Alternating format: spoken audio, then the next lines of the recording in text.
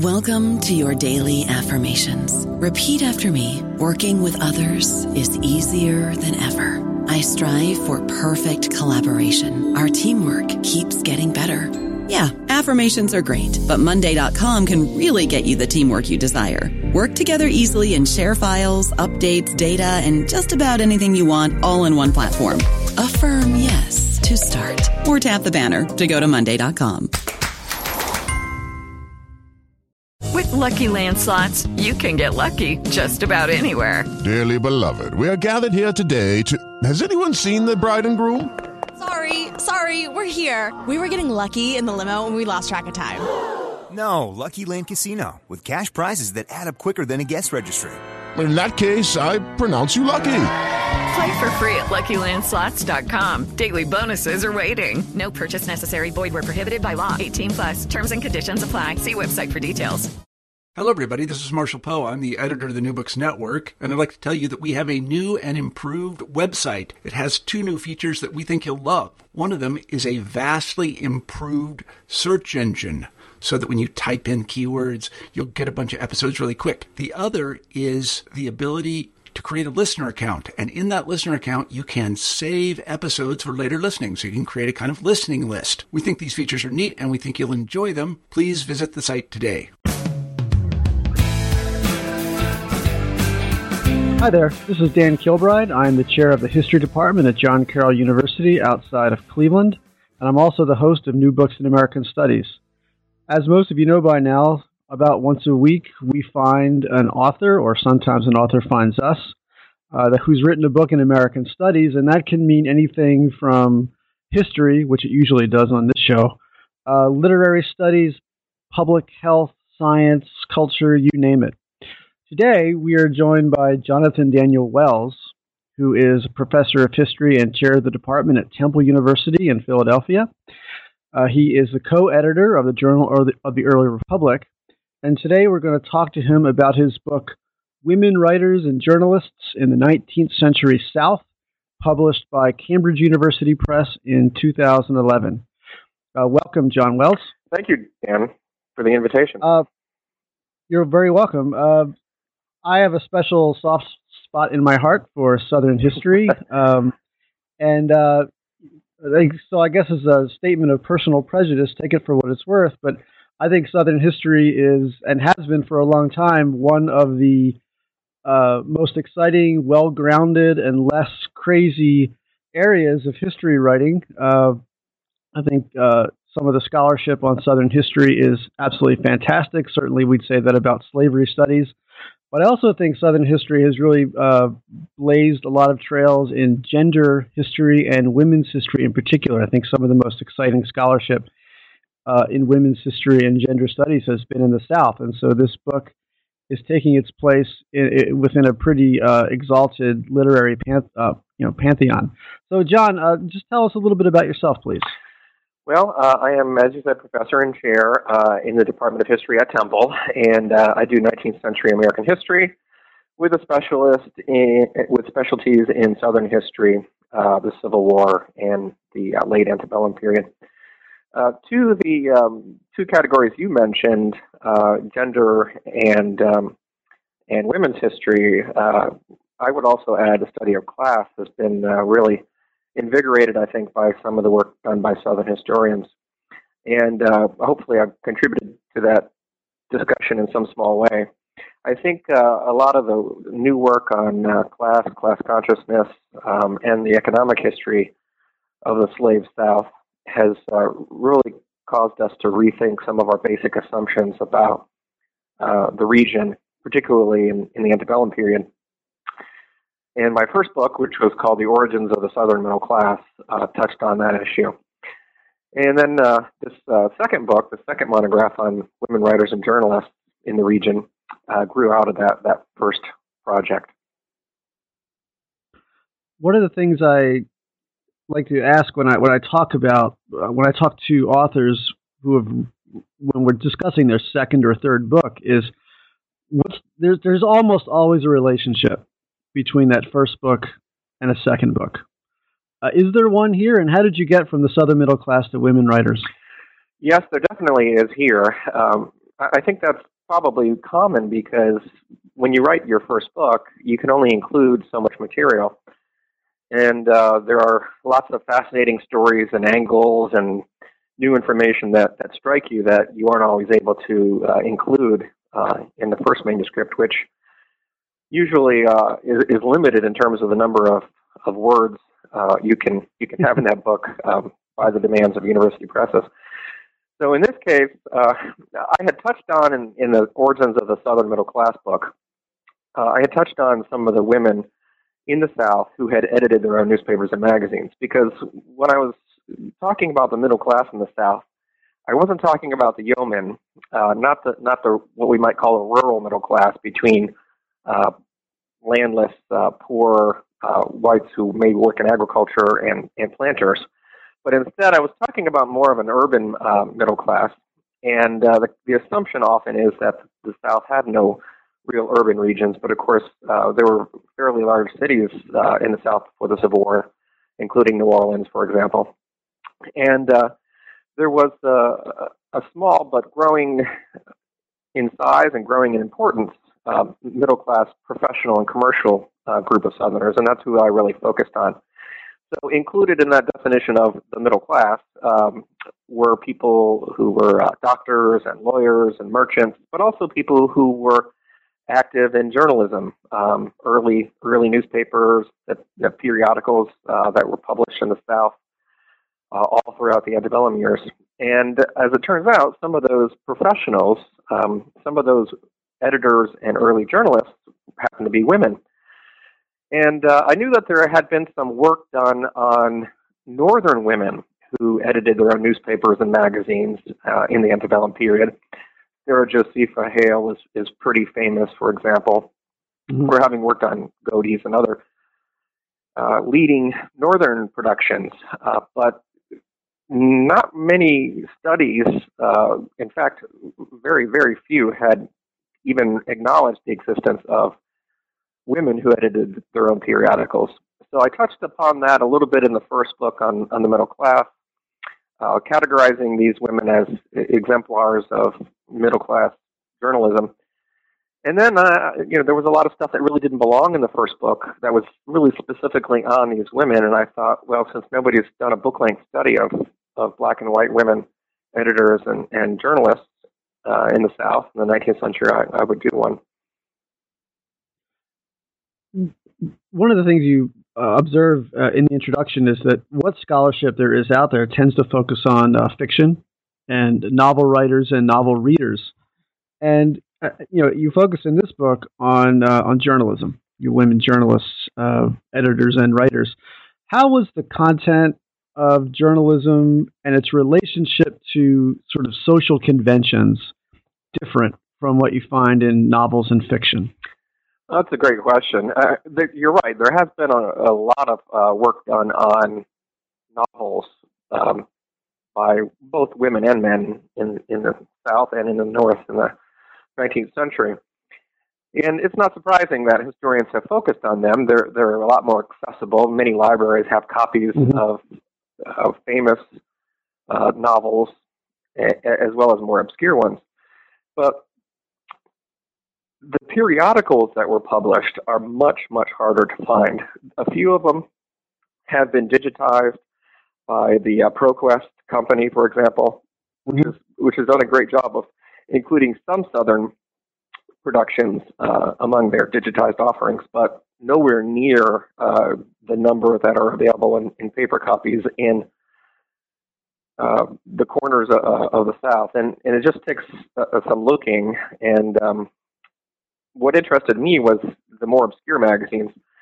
Many historians, even those who don't really specialize in the 19th century, have probably heard of magazines like the Southern Quarterly Review in the 1840s and 50s, and the Southern Literary Messenger, which was the longest-running magazine in the South from the early 1830s to the early 1860s, and then DeBow's Review, which was more of a commercial magazine out of New Orleans.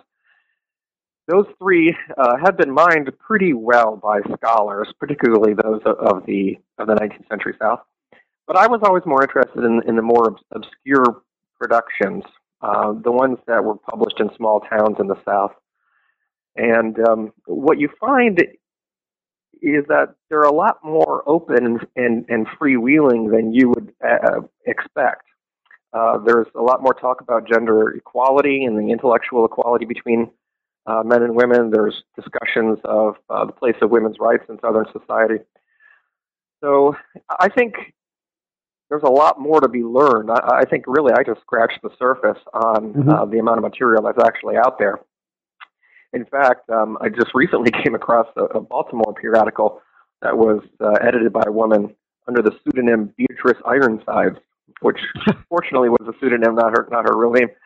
But that was a production out of Baltimore in the early 1800s. So there's just a lot of these newspapers and magazines, either women contributed to or women directly edited, that I think scholars could make use of.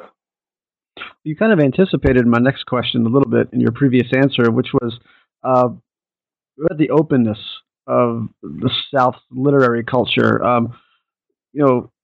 Probably special, what people who maybe historians or scholars, but even just the general public probably has a conception of antebellum Southern culture as one that was sort of had a siege mentality, was very closed, very conservative, very leery about newfangled ideas. How open was Southern literary culture, particularly but not exclusively regarding the issue of women's rights? And what were the limits of that openness? What were the boundaries? Mm-hmm. Yeah, good question. There were significant boundaries. Nowhere did I come across an instance, for example, in which a woman editor or a woman contributor questioned the legitimacy of slavery. Mm-hmm. So the bounds there were pretty clear. These were public documents. They would be circulated either through subscriptions that people bought through, via the mail, the same way we often get magazines through the mail today. Or they would have been passed around from friend to friend, or they could even be deposited in a school library. So these are very public documents, and it was just as unacceptable to question slavery in the pages of these magazines as it would have been if you had gone up, in the middle of the town square and started denouncing human bondage. So the limits there, as I said, are clear. That just is not permitted. Yet, surprisingly, even given that caveat, these newspapers and magazines could be pretty open in terms of discussing almost any other topic, including women's rights. And while there was no Seneca Falls equivalent in the South, there were a number of women who took public stances through these magazines against gender inequality. Rebecca Hicks, for example, was a woman who edited a newspaper near Petersburg, Virginia, called the Kaleidoscope in the middle of the 1850s. And this weekly periodical was about as bold an advocate of gender equality and women's rights as you would have seen in a standard Northern publication that advocated similar ideas. So it seems to have been permitted. I'm not sure you could argue that it was popular, but it seems to have been tolerated. The fact that these women were articulating their radical views on gender equality. Is there a possible explanation for this? And is it true that generally, women readers would read periodicals intended for women, but also general magazines like the Southern Quarterly Review, the Southern Literary Messenger? But it was probably unlikely that men would read magazines aimed at women. Is that right, or am I wrong about that? No, I think generally that's true. If a magazine had woman in the title or ladies, like, for example, there was a Ladies' Companion that was published in the South, then that was pretty clearly targeted at a female-only audience. Mm-hmm. But we know that women also read magazines like the Southern Quarterly Review because Louisa McCord, who was fairly conservative, actually very conservative, South Carolina woman, wrote for that magazine. So we know that she was engaged with it. But whether or not there was a gender separation in terms of reading material.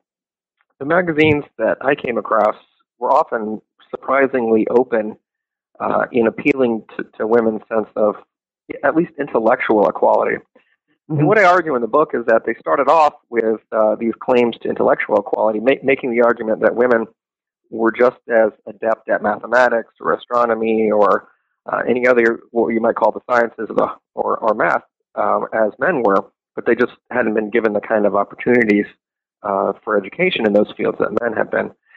And they begin with these discussions of gender intellectual equality, and that becomes the basis for their arguments for political equality in the South by the end of the 1800s. Mm-hmm. This book makes some interesting arguments about similarities and differences in the antebellum and post-bellum decades, but the question I want to ask you now is restricted to the pre-Civil War era. And that was, what did women journalists do, if anything, besides journalism? In other words, could a woman practice journalism and make a living? Or are most of these women writers and editors doing this as a supplement to an income or as a very time-intensive hobby? As a related question, how did one become an editor of a newspaper or magazine before the Civil War? There were all different kinds of ways in which women became editors. Sometimes they became editors by default. For example, Frances Bumpus was a woman who edited a newspaper, sort of newspaper and magazine kind of combination. Oftentimes there weren't the hard and fast separation between a newspaper and a magazine that we have today. But in this particular case, her husband passed away. He was the editor of the Weekly Message in Greensboro. And because she had children to support, she was a widow, she had little choice but to try and continue the magazine/newspaper on her own. And that happened fairly often. It happened to Sarah Hillhouse early on in Georgia in the late colonial period. So one of the major ways that women became editors was simply taking over an enterprise after their husbands had passed away, and they had little other means by which to support themselves and their children. Some of them actually took it on directly as a hobby. Caroline Gilman is a good example, and the word hobby probably is not the best word. That right. Diminishes what she was really interested in, which was she was interested in contributing to literary culture and in making a financial contribution to her family. So because she had an interest in literature, she had interest in journalism and periodicals, she embarked on a number of magazines, some of which were designed for children and others that were designed for adults. So there were women who, for lack of a better word, just because of their own interest in the field, decided to do it. And then finally, there are some of the outliers. There are women like Mary Chase Barney, who is, to my knowledge, really hasn't been appreciated by historians, but she's got to be one of the most outspoken political women in the entire antebellum period, let alone the region of the slave South. And she became an editor because her husband was fired by Andrew Jackson under his spoils system. And she was so angry at the fact that her husband had been let go by Andrew Jackson that she wrote a long screed against Jackson's spoils system and his administration. And of course, the Whigs ate this up, and they printed her letter in pamphlet form and on silk, so it could be displayed prominently. And then she started after she had written that letter, she started a magazine called the National Magazine. And this was out of Baltimore. It was a monthly magazine, and it was as political as any other newspaper or magazine edited by a man before the Civil War. And she rarely missed an issue and an opportunity to criticize Jackson. So in that case, she was neither a widow, but she wasn't really following necessarily an interest, but she felt like she had to do this to help support her family, vindicate her husband, attack what she saw as the evils of the Jackson administration. So that was the fun part of this book, and To me, it's the fun part of being a historian. Is you uncover these people and their ideas and their work, whereas they haven't been looked at before. How did you find them? Just a question about the pure detective work aspect of this. How did you track down these women who were sort of public figures in their time, but are certainly obscure today? Yeah, good question. ProQuest has now digitized Mary Chase Barney's National Magazine, but at the time I was working on my dissertation from the University of Michigan, we didn't have access to these riches on the internet that we do now. And ProQuest actually had a microfilm series of periodicals that you really have to suffer through the dimly lit and microfilm readings where at the time I was using an electronic microfilm reader, and you'd press the button and it would skip over 100 pages in half a second. And then you'd have to go back, try to find out where you were. So it was really tedious. But, that's, again, you have to have a perverse sense of what fun is to be driven to do this kind of thing. So a lot of it was just trolling through microfilm and looking at these periodicals that folks hadn't seen before or hadn't really seized on as important topics before. And a lot of it was going to archives throughout the South. The archive in University of North Carolina, Chapel Hill, at the Wilson Library is very well known, the Southern Historical Collection. But also the Perkins Library at Duke had a lot of pretty obscure magazines. And even the Clements Library at the University of Michigan had a really obscure magazine called The Southern, and was published in Tennessee in 1841, 1842, which turned out to be really useful because there was this long-standing debate over gender equality that stretched over issues over 6 months. Wow. And that happened to be deposited by somebody, God knows when or how, at the University of Michigan. So, a combination of digitized sources that are more freely available now in microfilm, tediousness, and, the fun of thumbing through an actual publication that may have survived, the decades. That's how I tracked down these women. But the truth is, it was hard to get even basic biographical information on some of these women. Sometimes they changed their last names because they were married 2 or 3 times. And oftentimes, they didn't appear in New York Times obituaries or national biographies or any of the other sources that we can often turn to discover the details of an individual's life. And so it really was hard sometimes to get some information on these people. I'll say just finally on this topic, there were in the middle of the 19th century a few collections of women's poetry and women's essays that were published. And sometimes you could find out information about pretty obscure women who are obscure now, but back in the 1840s or 50s, for example, might have been better known, and so would have been included in an anthology. Right. But, even then, it was just usually a cursory paragraph introduction and saying this woman hails from Savannah or, not much to go on. So, yeah, I think if anybody was interested in this further, I think there's still plenty of room to do some more work on these women. Your answer brought back some just really disturbing memories of me spending just beautiful summer days in a dark room at the University of Florida Library, just staring at microfilm. Good grief. It's a lot of Frisbee and probably good times vitamin D that I wasted in those rooms. Yeah, like I said, you have to have a fairly perverse idea of what fun is. And, you have to be driven to appreciate these obscure characters and think that you're doing something worthy of all the time you put into it. Yeah, it helps. Another thing you address in your book that may contradict some sort of conventional wisdom just that's out in the air is the differences between the North and the South. People have a sort of general idea that the North and the South, they fought a civil war. They must have been very different, culturally, politically, socially.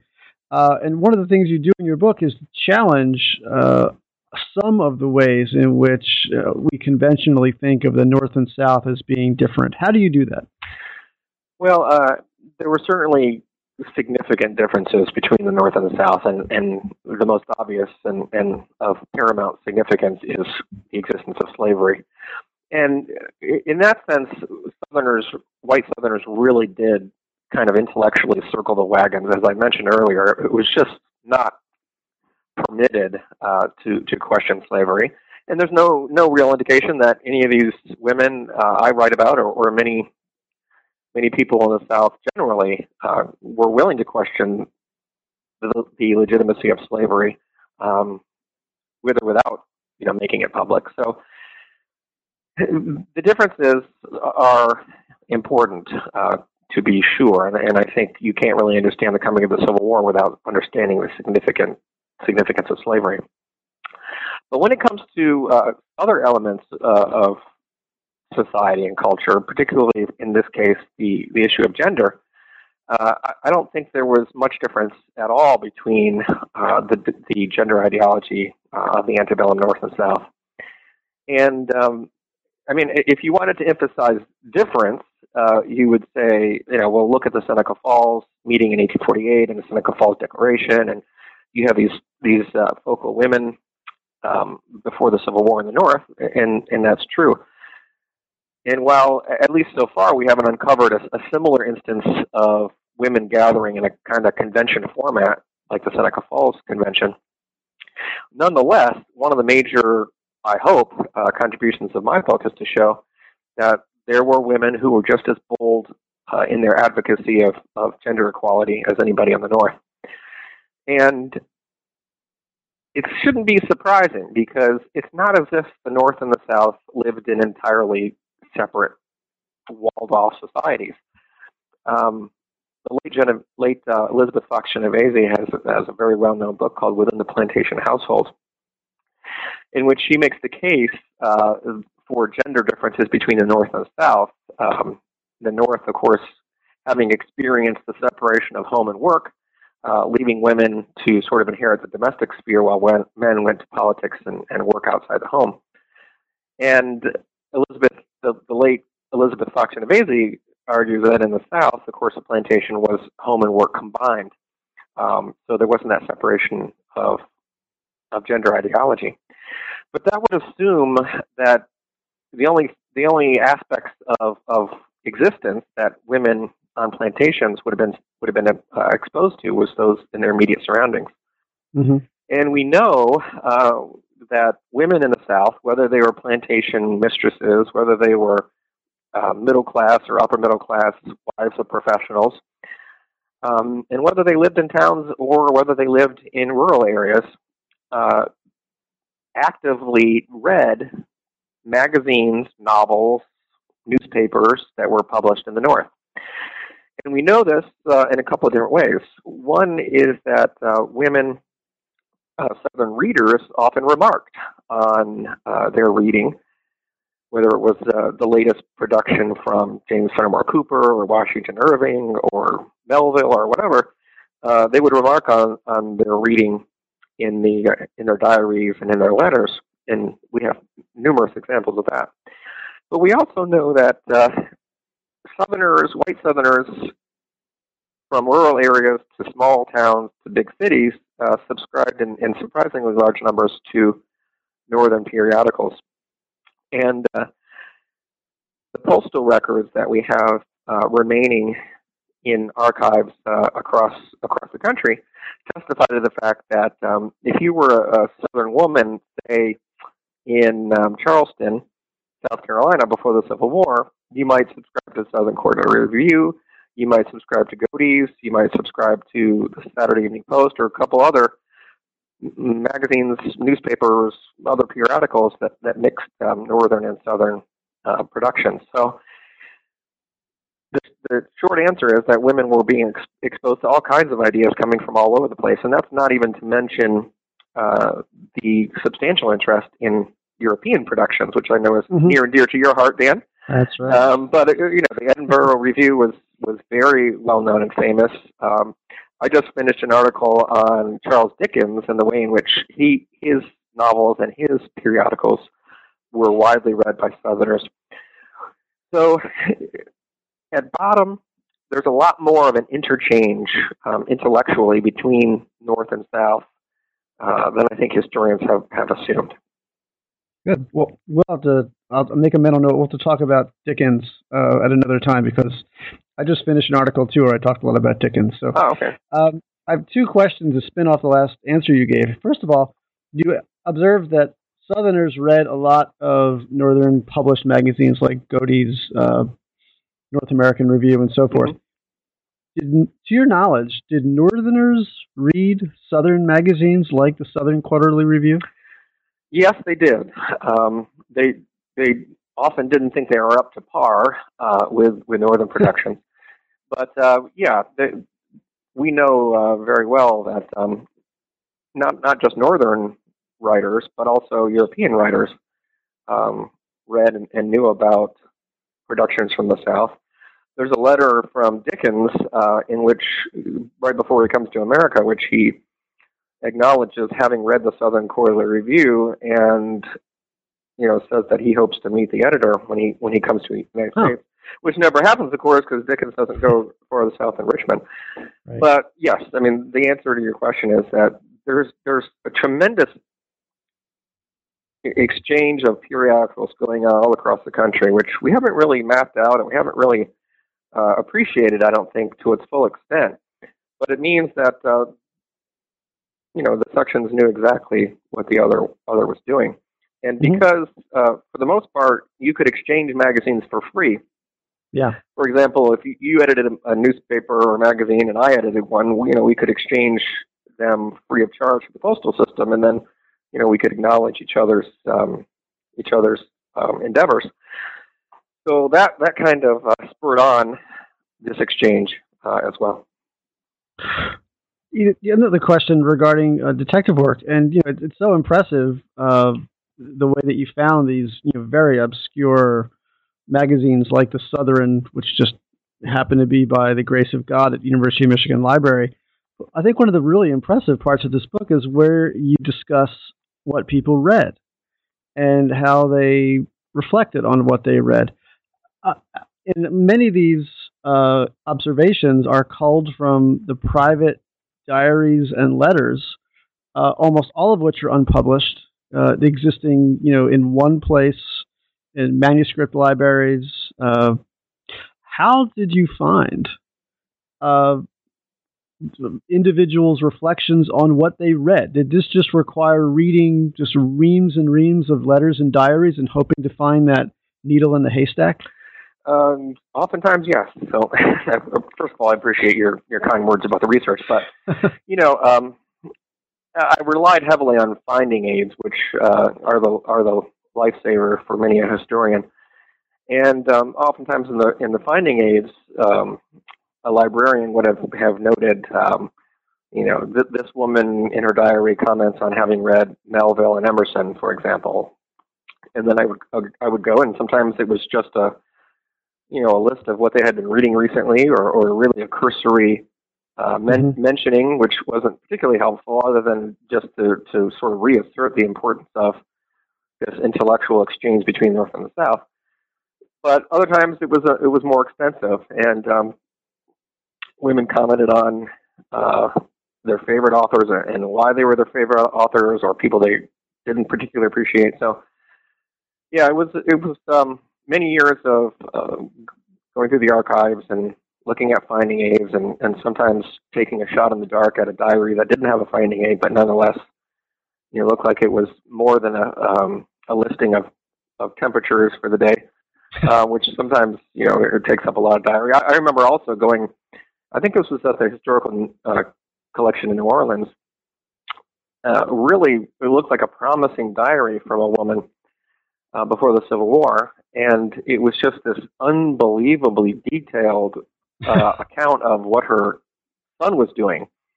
On a detailed daily basis, which, is no doubt of interest to her, but, in terms of what I was interested in getting at was of no use whatsoever.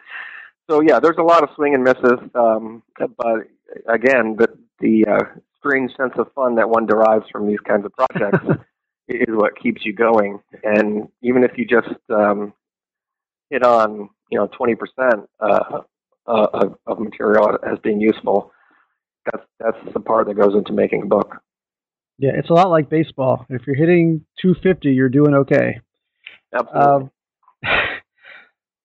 One of the topics you touch on in your book is education, which is obviously related to reading and writing and so forth. How did opportunities for women's education and also justifications for women's education change over the long 19th century period in the South? Mm-hmm. Yeah, good question. This has been something that historians have also stressed as sort of a fundamental difference between North and South, arguing at bottom that there were opportunities for a public education in the North that didn't exist in the South. And it's really, this part is true, that it's really not until after the Civil War that Southern states began to appreciate the importance of elaborate, structured public school systems. But before the Civil War, Southerners sought education for their daughters in many other ways. There were boarding schools, there were community schools, there were all kinds of opportunities for middle class and upper class white women. And again, it just makes sense to qualify this because we're not talking about African American free women. We're not talking, obviously, about slaves. We're not talking about even working class white women. We're talking about people who could afford private education. And within those limitations, within those very significant boundaries, it's interesting the extent to which communities embraced their schools for girls and young women. Almost every one of these institutions had, at the end of the school year and then periodically throughout the school year, public performances. And there would be people coming from all around the region and, of course, all around the town in which the college was located to hear these performances and to cheer the girls and young women on. And Mary Kelly's important book, Learning to Stand and Speak, talks a lot about this as well.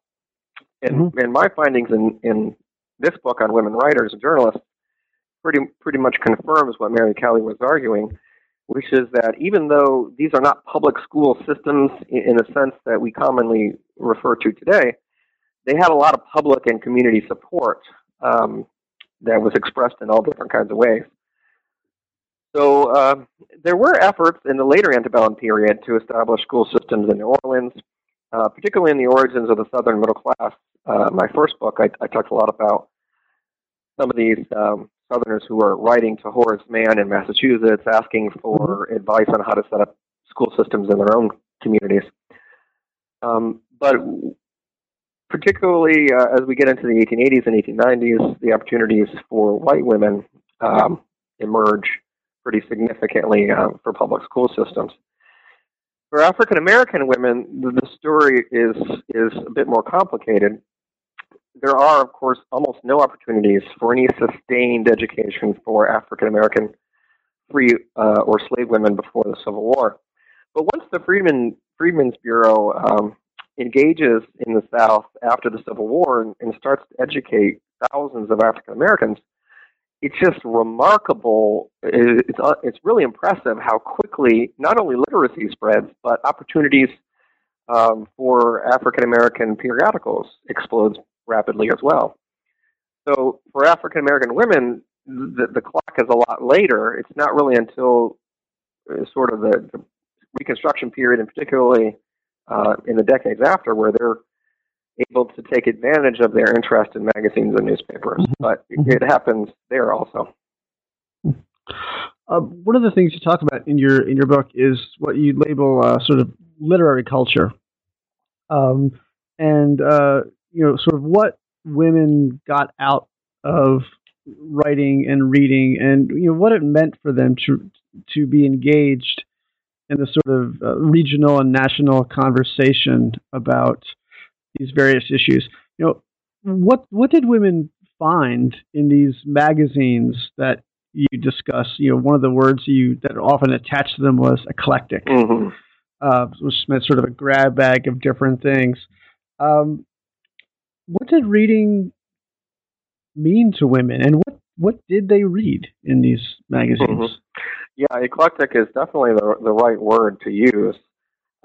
And that's different, I suppose, than some of the other magazines that we know well, like the Southern Quarterly Review, for example, which was pretty much a straight line table of contents of very sort of learned essays. The Southern Literary Messenger had essays and reviews of fiction, and they had occasionally instances of poetry as well, including some by women. And then in 1840 or so, there's the Southern Literary Messenger actually publishes the only example that I know of in the antebellum period, poetry by a slave named George Moses Horton. Did not know. Yeah, who was a slave near Chapel Hill in North Carolina. So the women's magazines that I looked at were really even more eclectic than either the Messenger or the Southern Quarterly Review, in that they would have book reviews. Any of the major authors, Melville, Hawthorne, they were all reviewed. The productions of the Southern novelist William Gilmore Simms, books by women novelists, they were all reviewed in the pages of these women's magazines. But they also would often contain news about domestic life, advice on cooking, for example, or on child rearing, or essays on women's education. So they're really fascinating windows, I think. I don't know, maybe I'm the only one who finds this fascinating, but I really do, especially these obscure ones, because a lot of these women, for example, they would have written a letter to the editor, or they would have written a poem, and perhaps that's the only time in their entire lives that they appear in print, this one time. So it's an interesting combination of completely obscure women who are ordinary, just ordinary people, and the work of literary giants at the time, like Dickens. And the same is true for African American periodicals after the Civil War. They're very eclectic. They're magazines that cover all different kinds of topics side by side. And you really had to be able to jump from one subject to another, from history to an article on science, to a poem, to an article on domestic life. So that was part of the fun too. You really get into a window into what people are interested in. Well, yeah, I think it is interesting. I mean, a lot of what we know about not just the Southern life, but Southern life is what I guess you'd call intellectual history, as opposed to what you're doing, at least in this section of the book, which is more about cultural history, more about what sort of ordinary people read and understood. I guess it's the difference between reading, in today's day, a specialized chemistry journal, and then reading Reader's Digest, where you may get, if Reader's Digest even exists anymore, I don't know that, but you might have articles on home economics, cooking, science, what's going on in Syria, all in the same 30-page, bundle of stuff. So I guess that's really what you're getting at. Yeah, that's absolutely true. And to the extent that it was successful, that's open for debate, because many of these magazines only lasted a short time. That's right. Both productions by men and women. A lot of them only lasted a few issues, some 6 months or a year and a half. So some of these are magazines that did not, I'm sure, get a wide readership. And one of the problems is, for all historians talk about Southern honor, very often you see it in the pages of these magazines. Please pay. Yeah, exactly. Please from the editors to pay your damn subscription. And apparently that was a real problem, not just in women's magazines, but in for periodicals all across the board. True in the North as well, as you point out, though, right? I mean, we tend to think the South is, again, it's got this reputation as this sort of anti-intellectual culture, and one of the pieces of evidence is always dragged out is all those cries from editors, pay up your subscription. But the same is going true in the North. I mean, there are plenty of examples of periodicals that last a couple of months or a year because they just can't make it work. Yeah, absolutely. How did women authors and editors deal with the dilemma of celebrity? Inevitably, or maybe even on purpose, calling attention to themselves as public figures. Why was this a dilemma?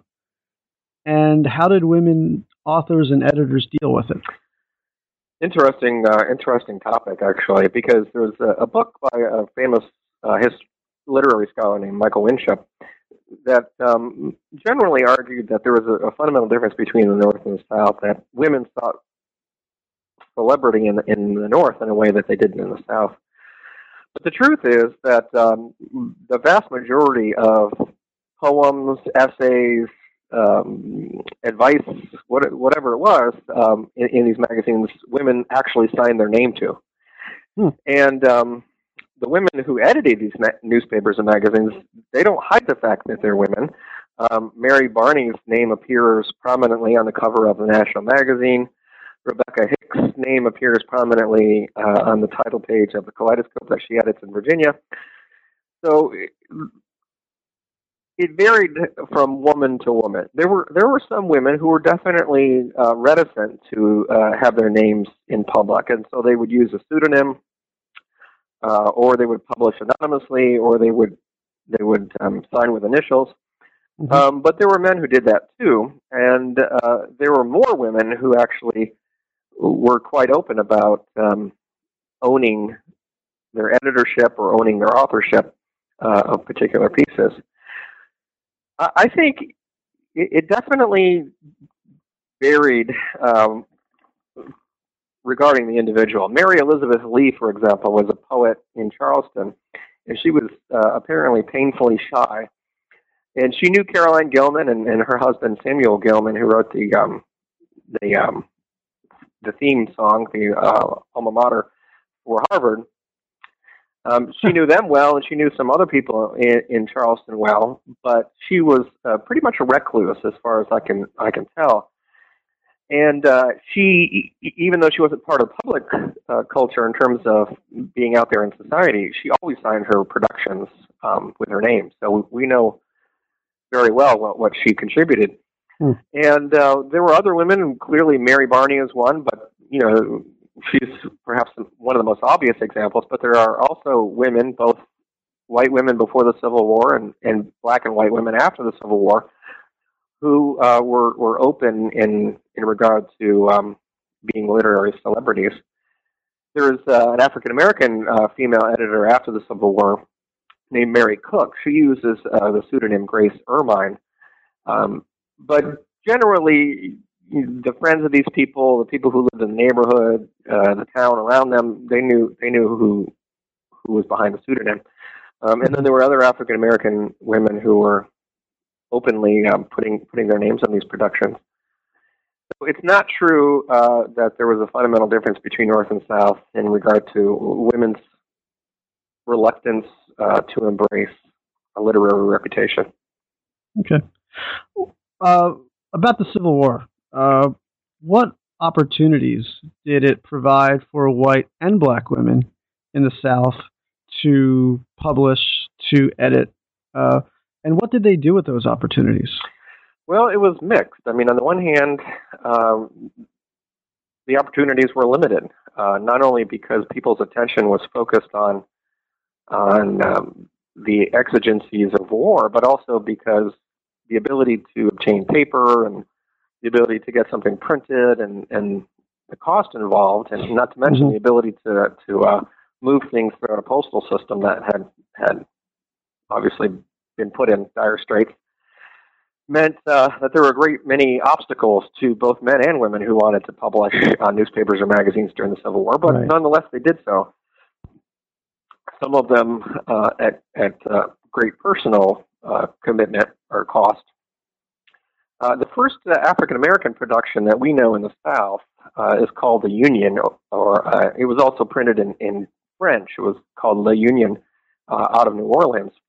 It was a bilingual paper, and it's I don't know very many people who have looked at this either. There's a well-known book by a woman named Penelope Bullock and some others who have looked at African American press associations and the history of early African American journalism in the South who have noted this, but I don't think anybody's done an in-depth study of these kinds of productions.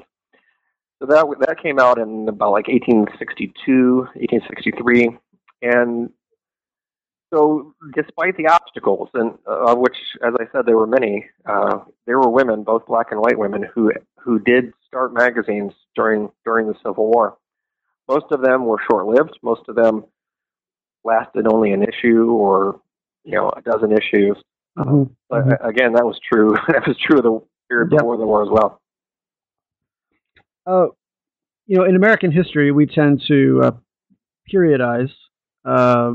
The Civil War is, obvious. It's a watershed. That's not going to surprise anybody. But sometimes those periods work better for some areas of history than for others. And one thing we call the South in this later period is the New South.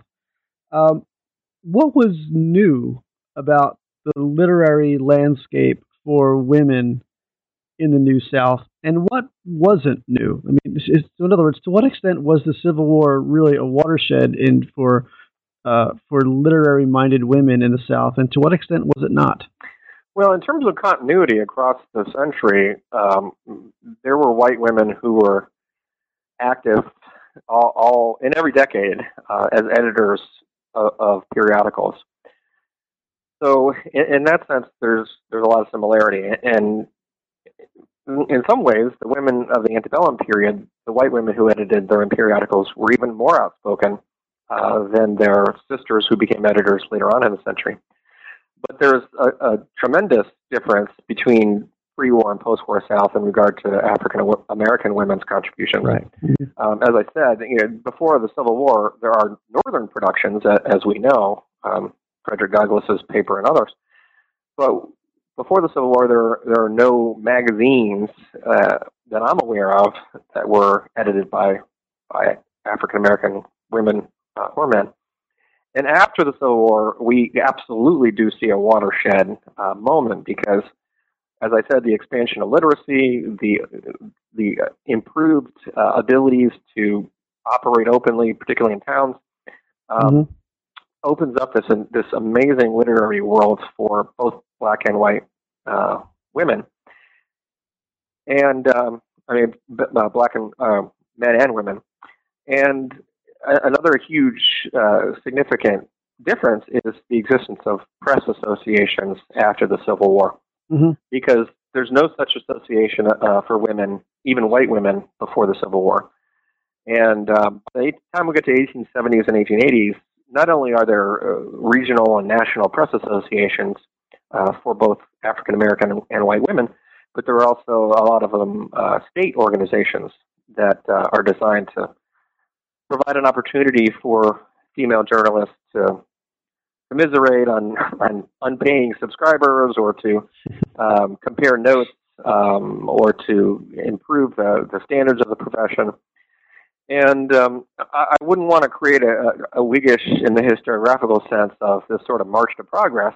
Yeah. But it's true that there are a lot more opportunities for women who are interested in magazines and newspapers in the late 19th century than there were in the early 19th century.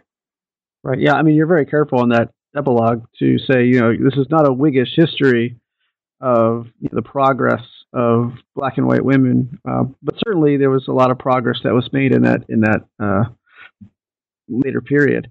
One of the interesting sort of anecdotes you relate in this book is that in 1889, two women, Nellie Bly and Elizabeth Bisland, made a sort of a transatlantic race around the world, to sort of compete with the Around the World in 80 Days phenomenon that was big at the time.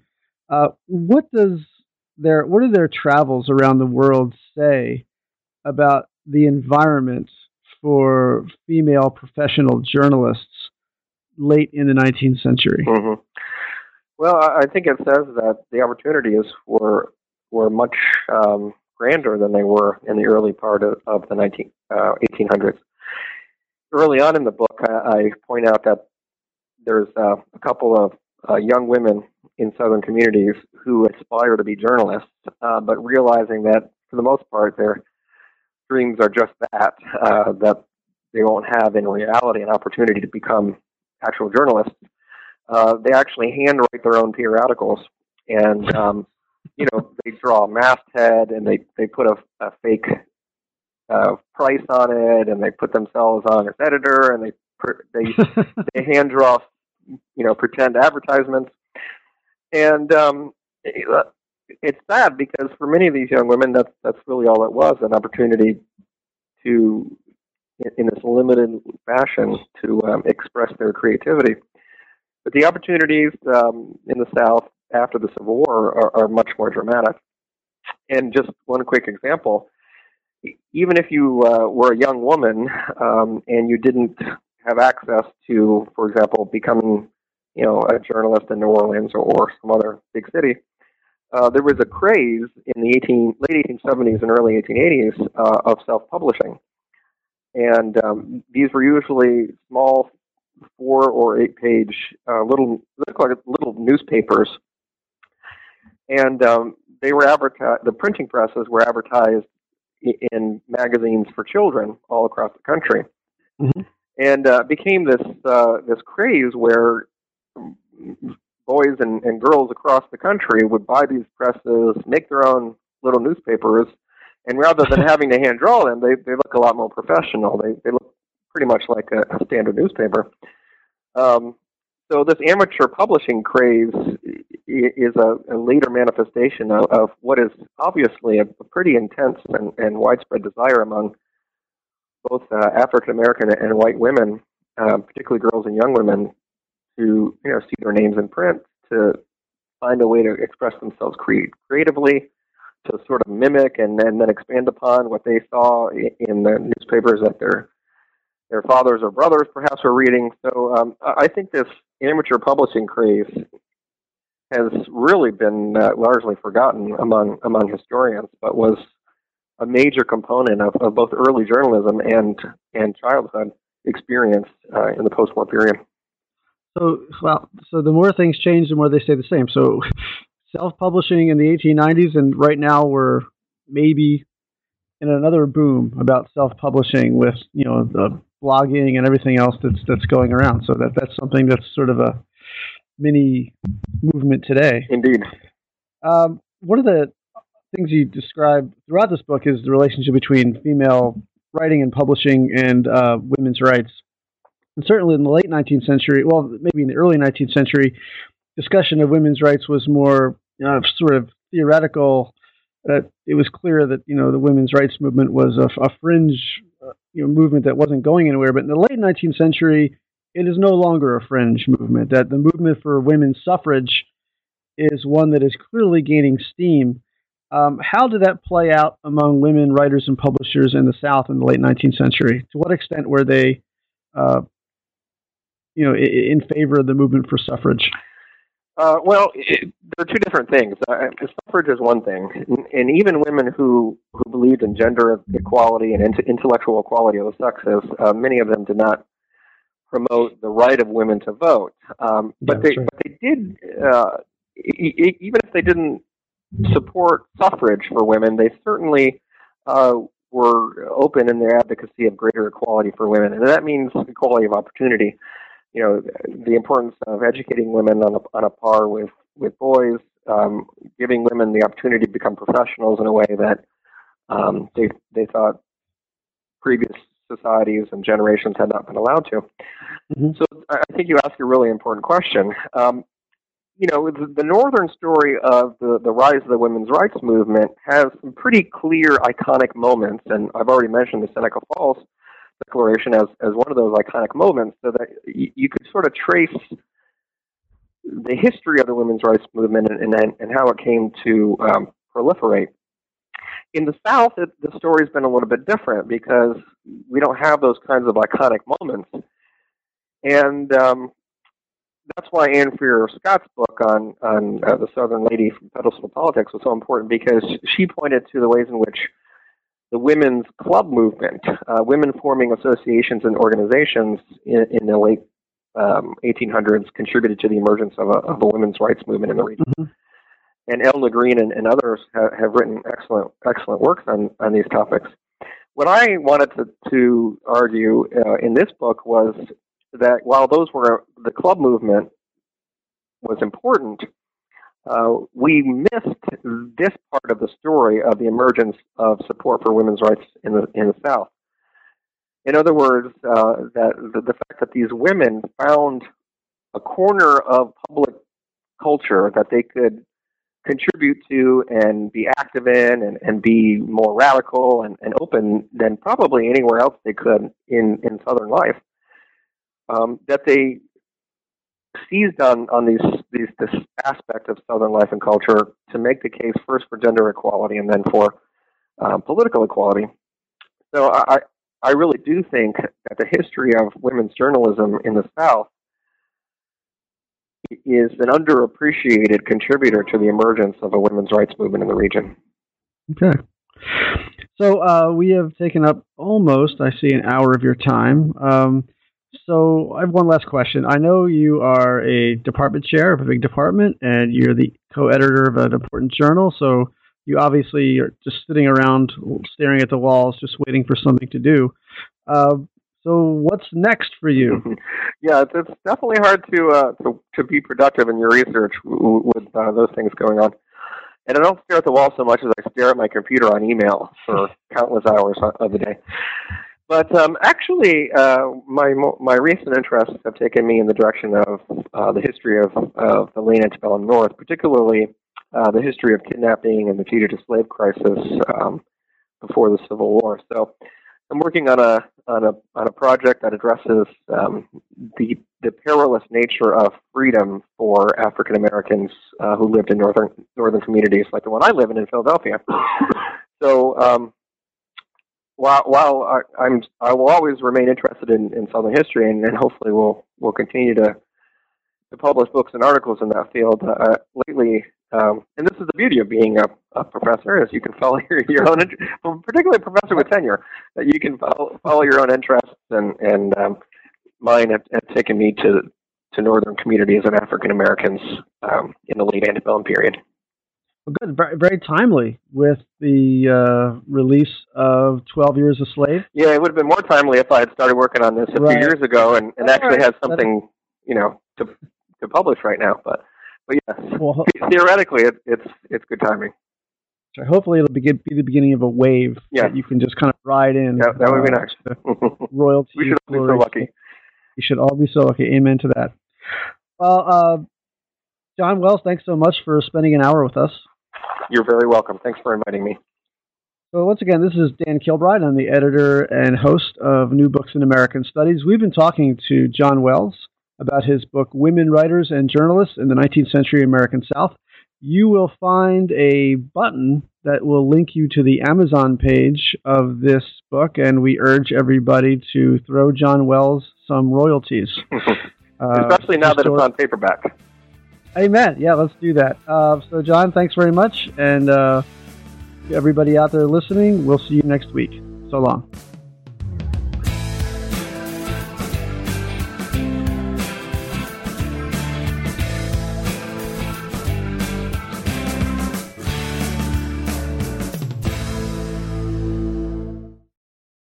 Hello, it is Ryan, and I was on a flight the other day playing one of my favorite social spin slot games on ChumbaCasino.com. I looked over at the person sitting next to me, and you know what they were doing?